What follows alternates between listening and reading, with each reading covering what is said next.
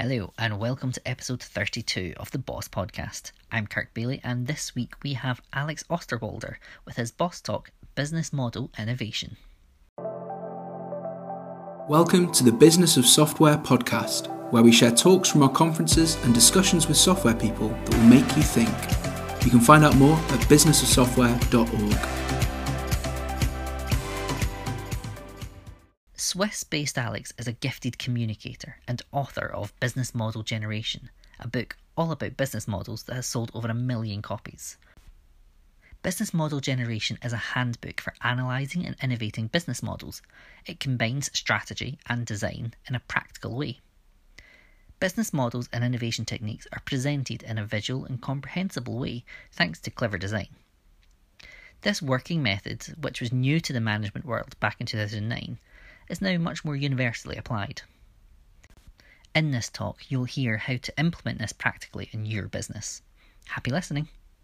Now, I thought it'd be interesting to start with the story of the book because we did things differently, and I think it connects very well with this theme of truth because we co-created the book, which means we said, let's write this book with other people out there, and when you do that, actually everything that we pushed out as content was visible and people could say, hey, this is crap. It's very easy to just write a book, publish it, and if people think it's crap, it's never going to affect you. We actually went out there and people told us, this doesn't work in reality. This is not how it really works in a company. So that was really, really fun process. So let me go into this for a second, just this whole story of the book, because I think it really introduces the idea of business model innovation, what we're going to talk about pretty well. So I did research on business models, and I wrote a PhD on the topic, and the title was called, I always have to check this, The Business Model Ontology, a Proposition in a Design Science Approach. Okay, so much to truth. You get a PhD for a title like that, but if I'd say ontology, in this room it might fly, particularly with those who are more into the technical details, but business people, like we all are, also would run away. So we thought, let's take this and turn it into a book that's more accessible, where we don't use the word ontology, it's banned.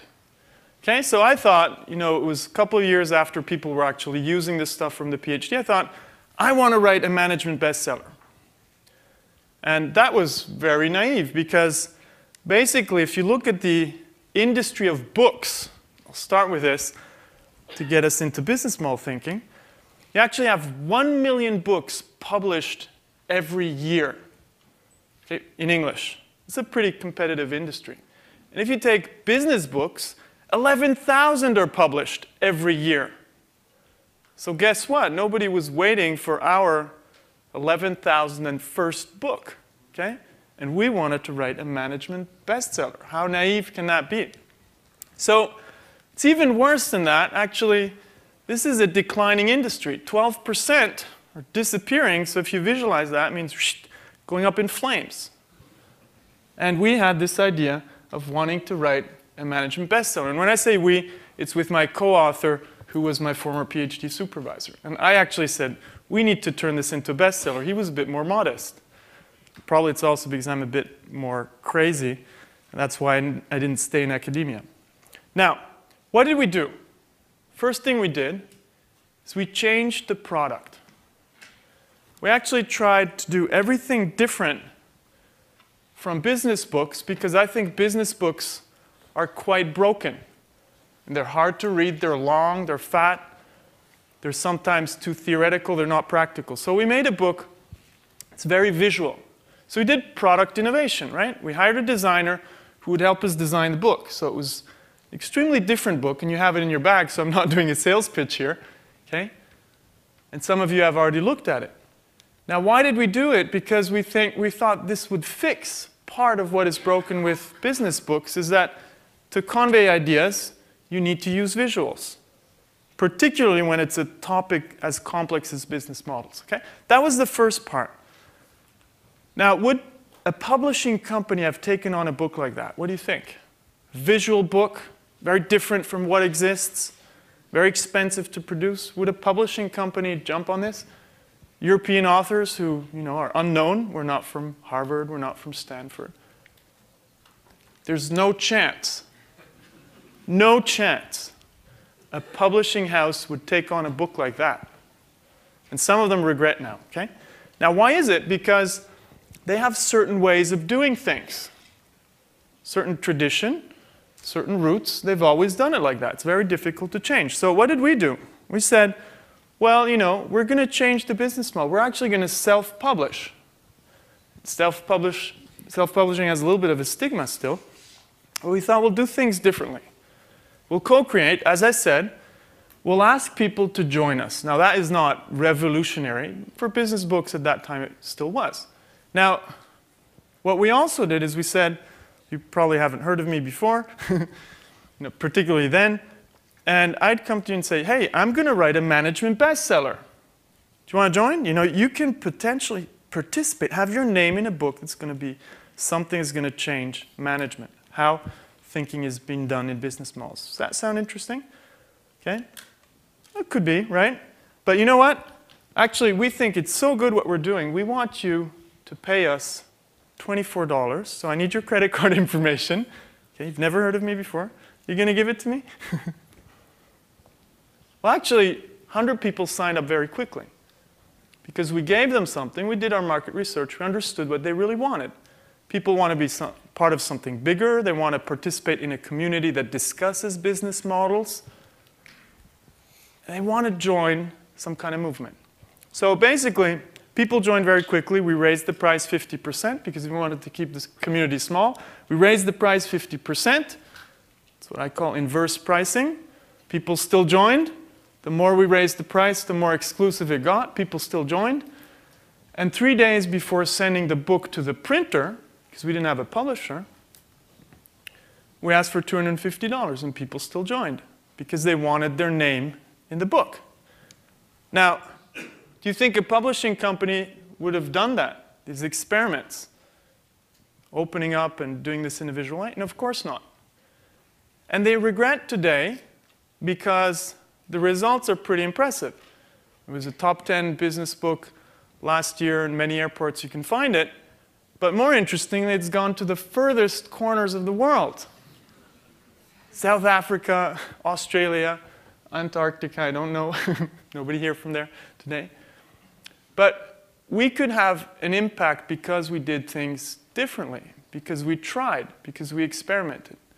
And it's mainly because we changed the business model. Now, business models is a word we use very often. Who's never ever used the word business model? Never. Okay, you'd be the fourth person in the world. Nobody here? Okay. So we use it all the time. So let me do a little exercise with you. It's what I call a buzz group with your seat neighbor. I want you just quickly to introduce your business model to your seat neighbor, okay? Vice versa. 2 minutes, explain what your business model, the business model of your company or software company is, okay? 2 minutes, let's go. What's the business model of your company?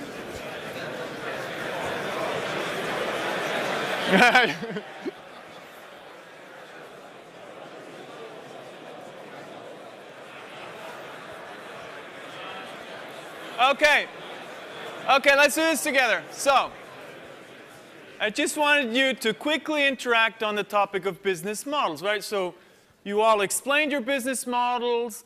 You all use the word business models. So let's do another little experiment for about 1 minute. Basically, if you use the word, right, you know what you're talking about. So what I want you to do now is, in groups of 2, to quickly define what do you actually mean with business model? This word that we use all the time. You just explained your business model. What goes in a business model? How would you define a business model? So take a minute in the same groups of 2 and just, figure out what you mean when you say the word business model. What's behind it? What's the concept? What goes in there, okay? 1, 2 minutes, let's go. What's a business model, okay?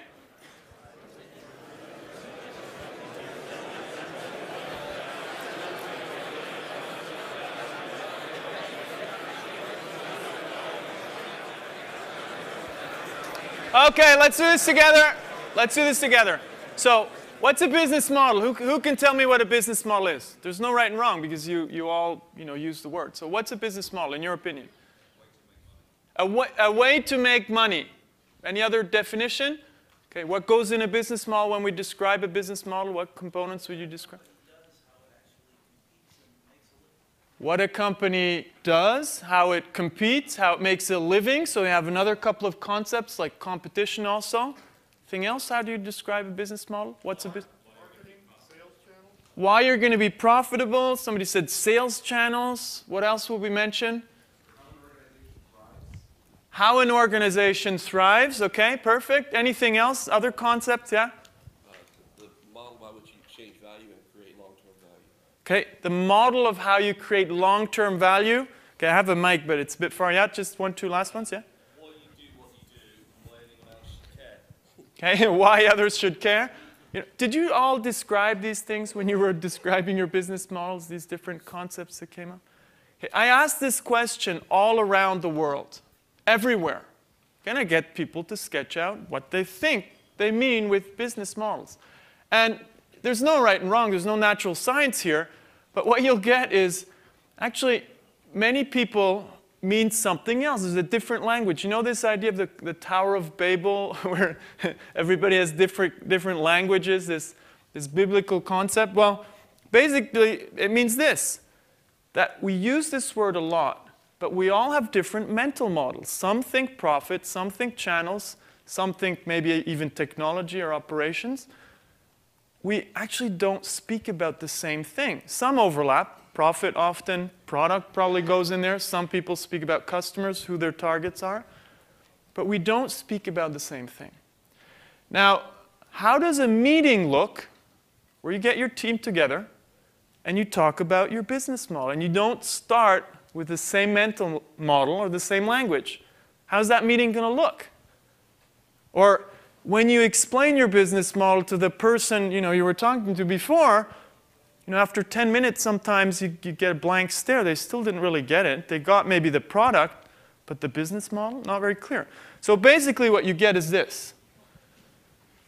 You get these meetings where very smart people have conversations, but they don't, you get these blank stares. We don't have a good conversation. And I did this little sketch in the airplane after reading this book by Dan Rome. You might have read his book, Back of the Napkin. This is his new book coming out called Blah, Blah, Blah.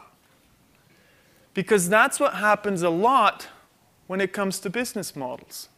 We don't have a good conversation. And we just use words, but not even the same language, when if we would really want to think through our current business models and talk about new future business models, we should go beyond the blah, blah, blah that we have today. So this was kind of the idea when I started my research on this topic years back. What would a shared language look like to talk about business models in order to create better business models, invent new business models? How would that language look like? So that's the introduction to the talk, the fact that we don't have a shared language. So we're going to look at three things very quickly in the 40 minutes that we have now. Business models as a language. How could we better talk about business models in order to create better ones, invent new ones? It's the first part. Second part is, well, okay, language is one thing, but how do we come up with good, maybe innovative business models in order to create a competitive advantage? What's the mindset there? And we'll look at a little bit how designers work. And in software, we have software design, so there's already a little bit of a mindset there. And the last part is, how do you test before you build? And this is something that comes out of the whole web startup movement with customer development and lean startup, right? How do you apply that to business models? We'll quickly look at that. So let's start with the first part. You already discussed what's a business model. I'll give you an alternative definition, a language to discuss your business models. And then, after giving you an example, I want you to actually do it pretty quickly. So we call this the business model canvas. This is different from the word I showed you initially. It was called business model ontology. We switched the word ontology for something more practical, a canvas. What do you do in a canvas? You paint. You can make something, visual, tangible.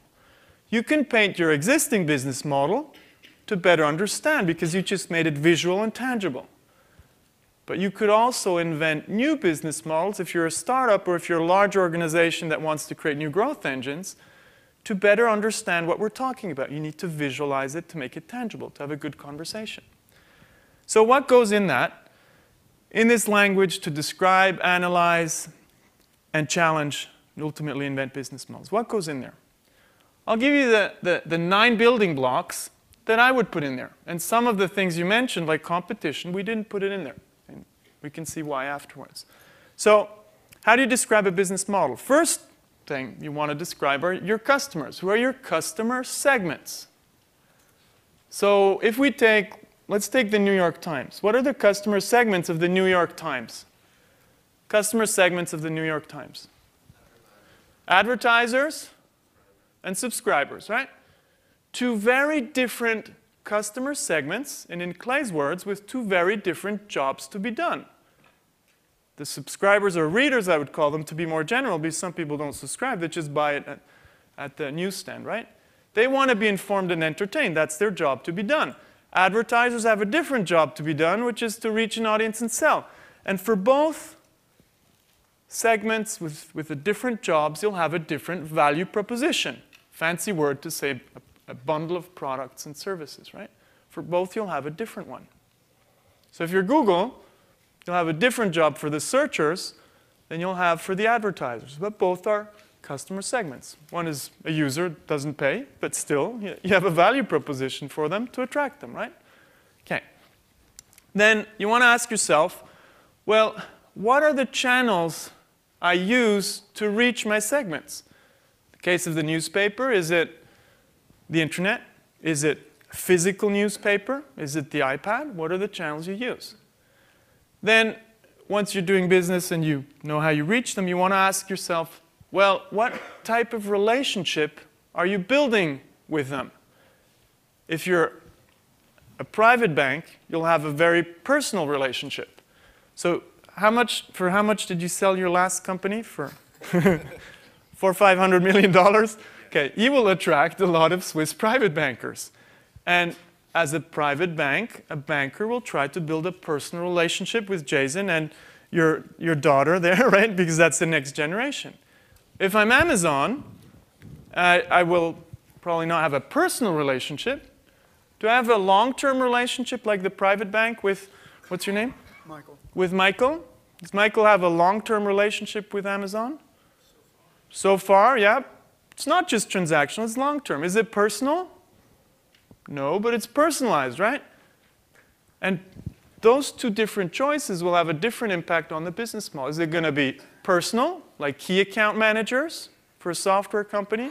Or is it going to be long-term but based on automation, which also can be personalized? It has different consequences on the business model, okay? And then obviously you want to ask yourself, well, how am I going to capture value from what I just created in terms of value? What are the revenue streams? So if we take Google, what makes them insanely wealthy as a company? What's the revenue stream? Okay? When you say that, you say advertising, but you also say, what's the particularity that makes them insanely wealthy? It's the fact that they auction off the search terms, right?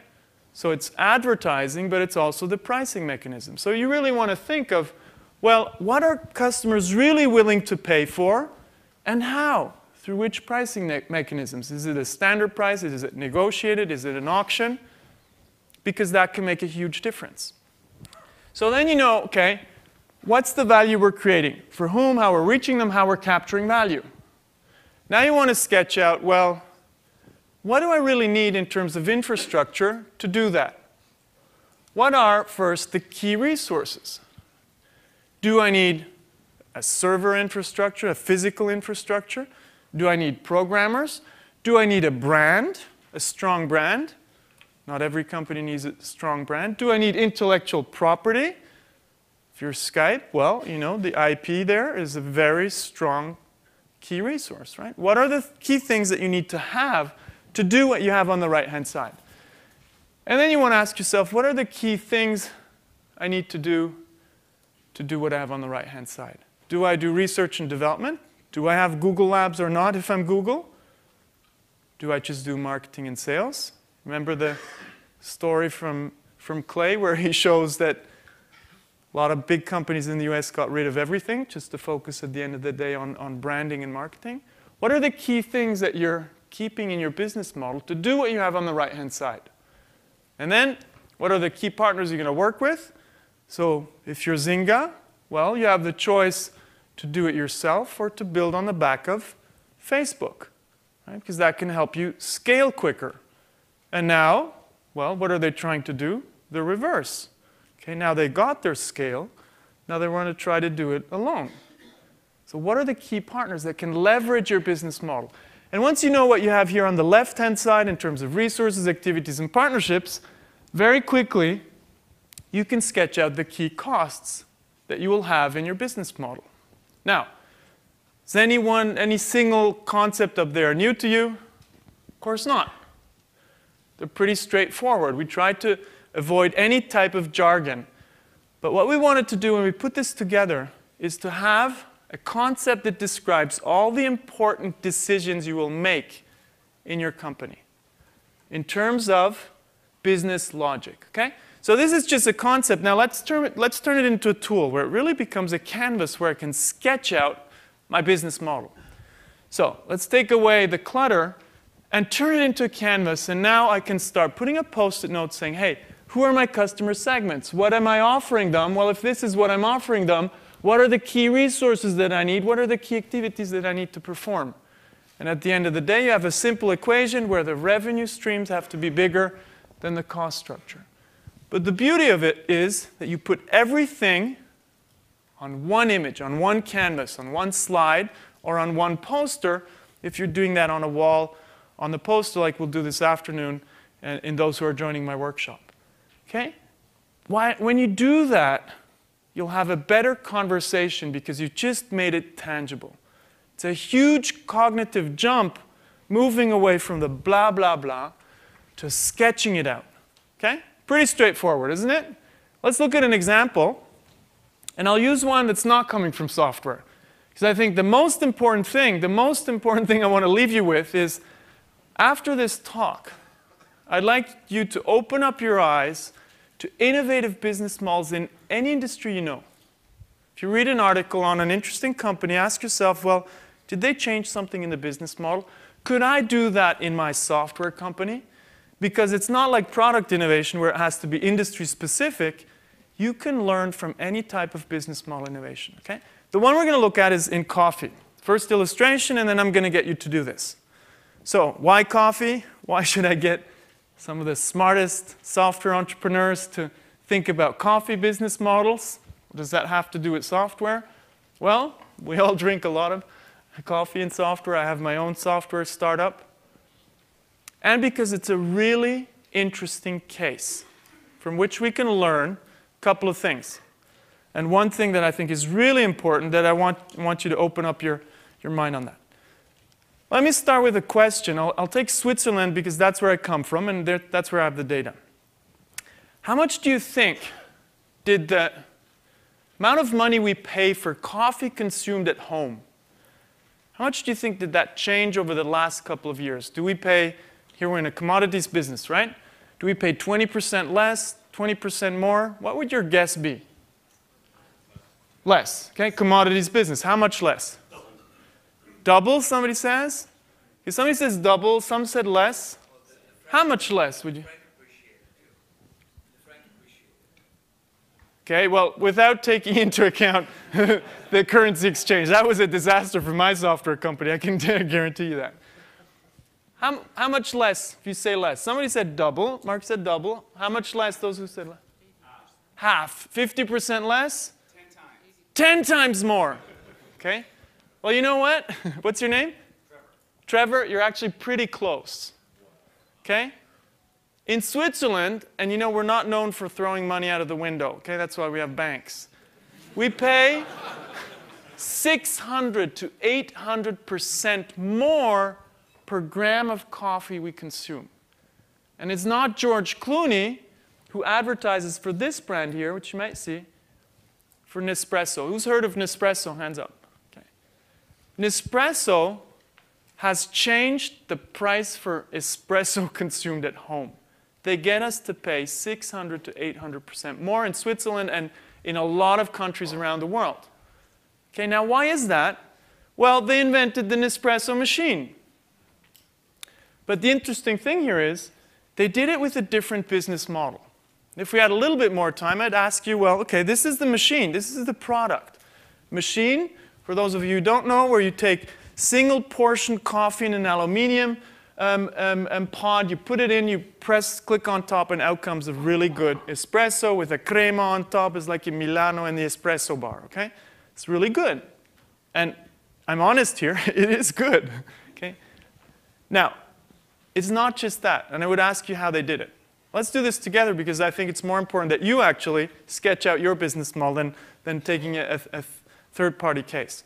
But what's impressive here are the results. It's one of the fastest growing entities of Nestlé, which is a big food company, the biggest in the world, has average growth rates of 30%. It's pretty good for a big company. If you're a startup, well, you start from nothing. You want more than 30%, right? But it represents about $3.2 billion US, and they still have 30% growth rates. So that's pretty substantial. Question is, if we take the business model canvas, well, what business model did they design around this machine with the pods? What did they do? So I'll give this to you very quickly, then you'll work on your business model. So I'm showing you this so you can sketch out yours. Well, first they said, you know, there's the machine and the pod. So how are we going to distribute the machine? We're going to sell the Nespresso machine through all retail channels possible to households and a little bit to business. 85% here, 15% here. And we'll earn money from one-time machine sales, but most of that will go to our partners who make the machines. We don't want to earn money from that because they're going to sell the pods. And that's where they want to make money, 600 to 800% more than any other coffee manufacturer in the espresso field, okay? So how does this look? Well, they sell Nespresso pods through their own channels, mail order first, then call center, then Nespresso.com, and you might know about Nespresso stores now, to the same customers here, which means they built up their own distribution channels.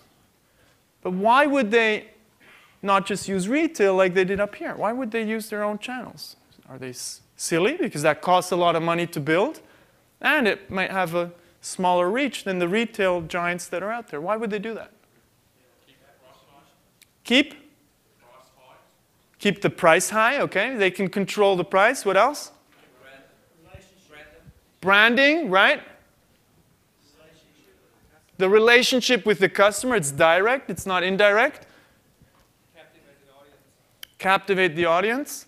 It's actually one main reason why this makes a lot of sense. And as software entrepreneurs, you should.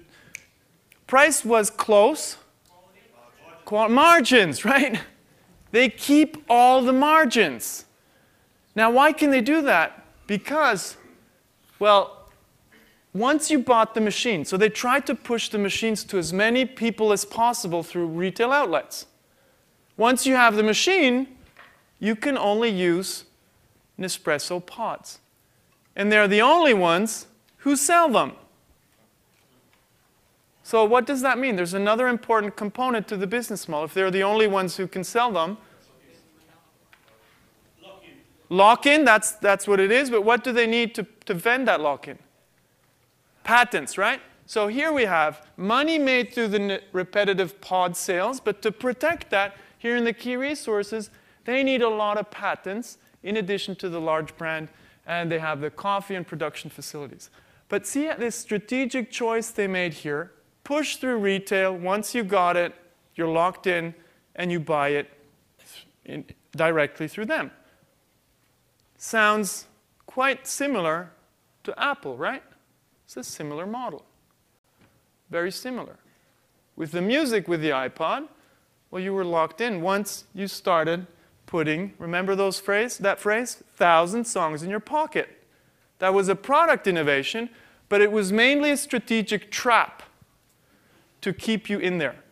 Same thing with the App Store. It's a strategic trap, okay, to create a long-term relationship where you can't switch. Good. So activities, I'll keep it short. Business to consumer distribution, the first time Nestlé actually did that, selling to consumers rather than to businesses.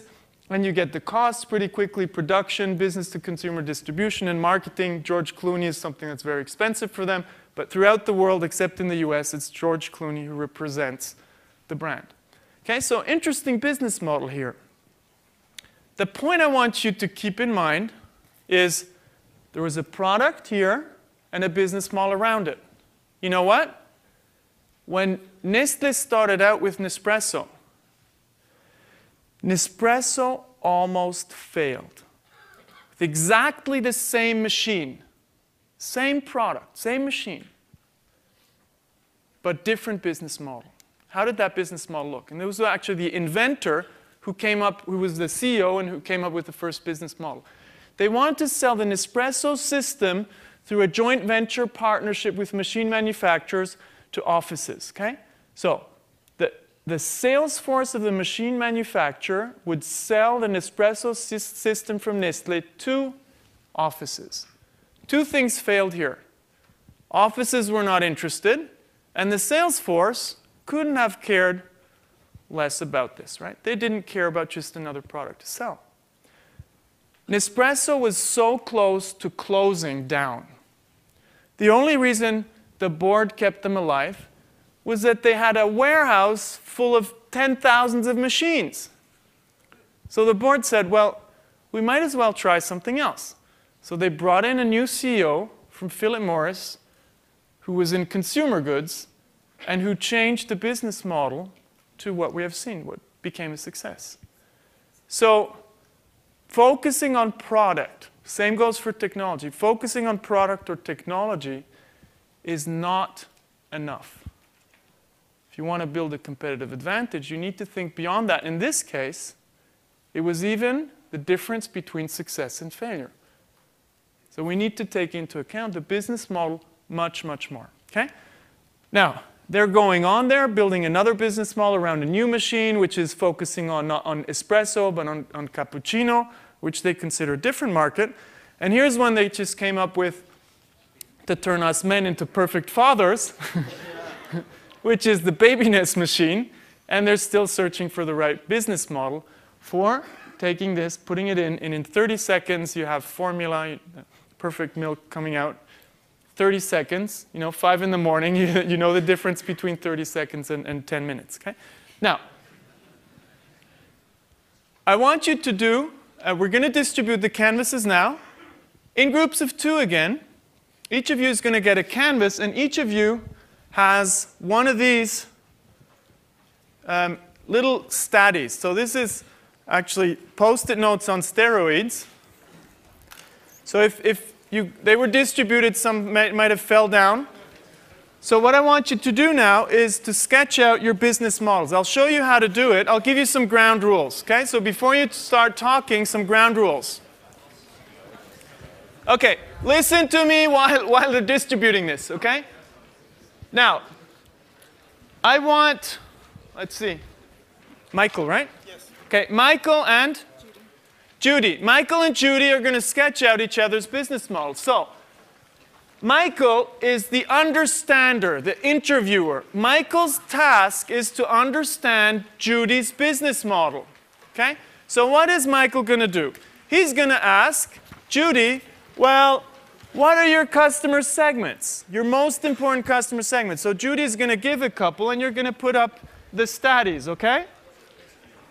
Listen, listen, listen. Ground rules, ground rules. You don't ever write on a canvas, okay? That's a crime. You use statties. Now, for each element, you use a separate statty. Okay? Why is that? Why would you use separate statties? No bullet points allowed on statties, just like with slides. Because you can take them away again, because Judy might make up her mind. She says, oh, that's not a very important segment, you can take it away. But more important, this is really important, is once you sketch them all out, once you have your business model existing, well, you want to start thinking of how this could change. What if you have a customer segment that is disappearing? you know, maybe in 2 years that customer segment doesn't exist. You take it away. What's the consequence on the channels? Maybe you can take some channels away. You can start playing with this, okay? So I'll give you 8 minutes. Judy her only task is to explain. Michael is doing all the work. Judy can lean back, but she's gonna give all the information to Michael. So you got a canvas, you got the studies, 8 minutes to sketch out your business model, okay? Let's go.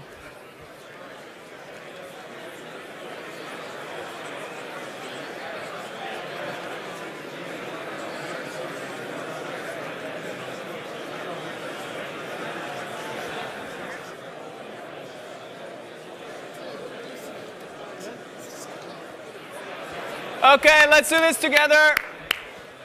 Let's do this together. So, did anybody see my magic clicker? I left it somewhere while explaining stuff on the way. Oh, here it is. Good.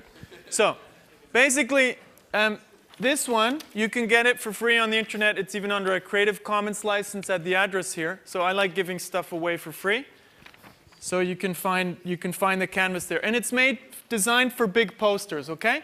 And to follow Jason's lead, to be fully transparent, I'm actually helping this little startup in Germany with these things.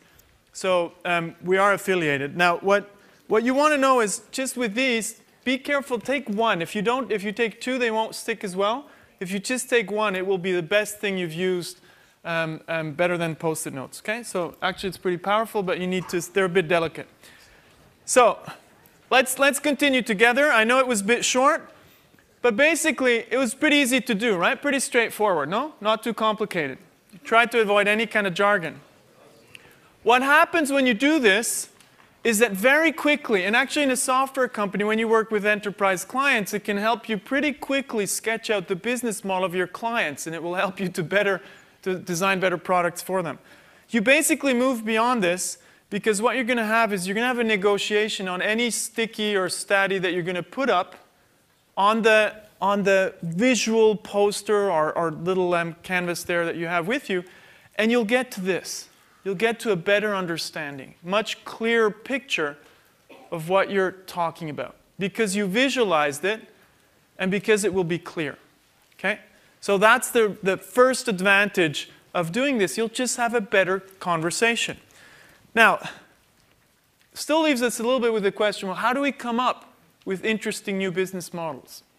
And this is, I think, a very important one because it implies a very big change in the way we design business models. We come up with business models. And when I say design, I don't mean design like form. I really mean this idea of design as process. But maybe not as much as software design, even if that is changing quite a bit, but like an architect.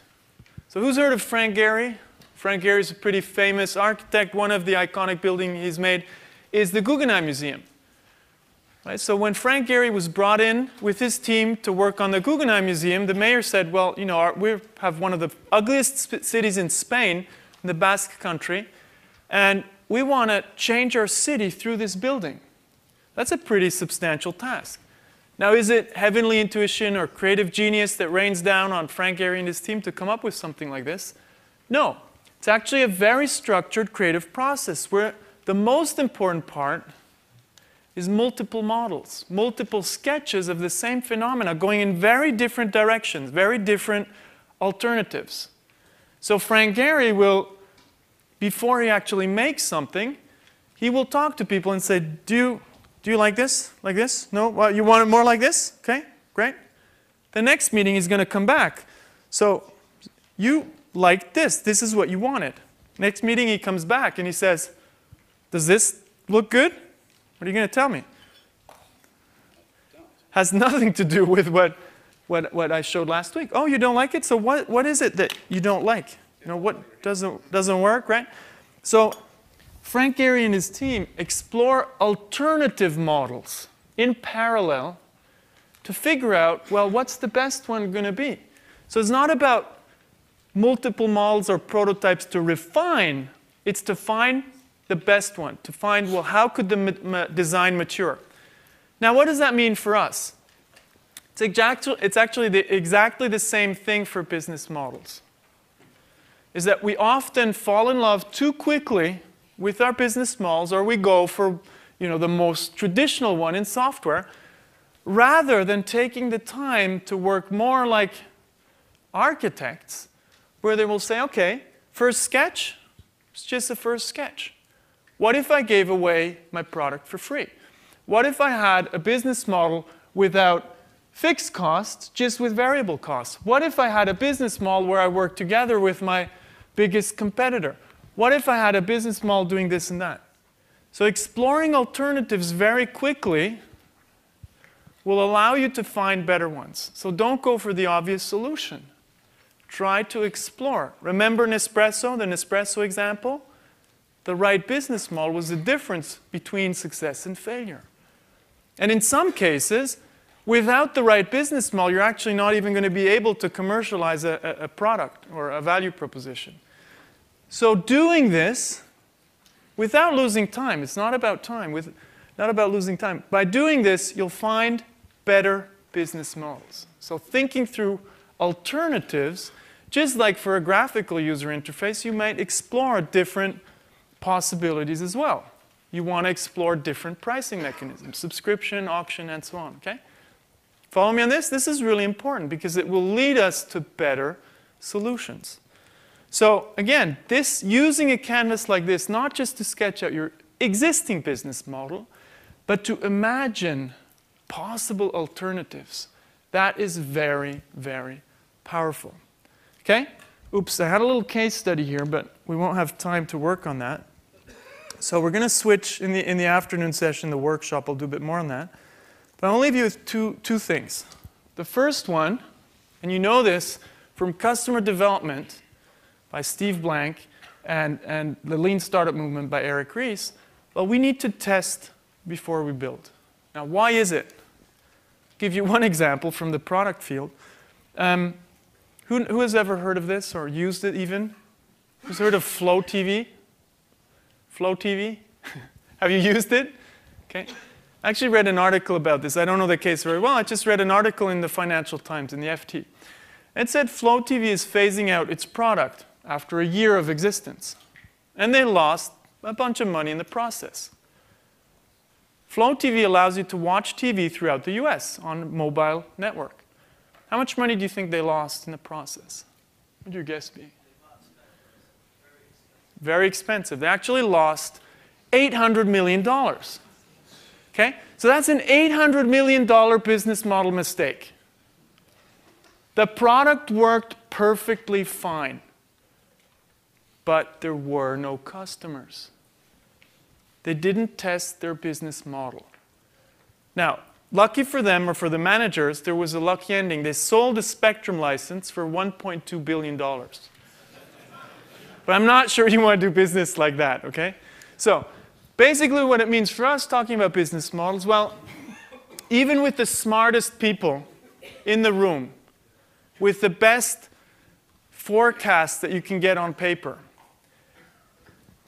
everything you do inside the building, to use the whole customer development terms, well, it's nothing else than a set of hypotheses or just simple guesses.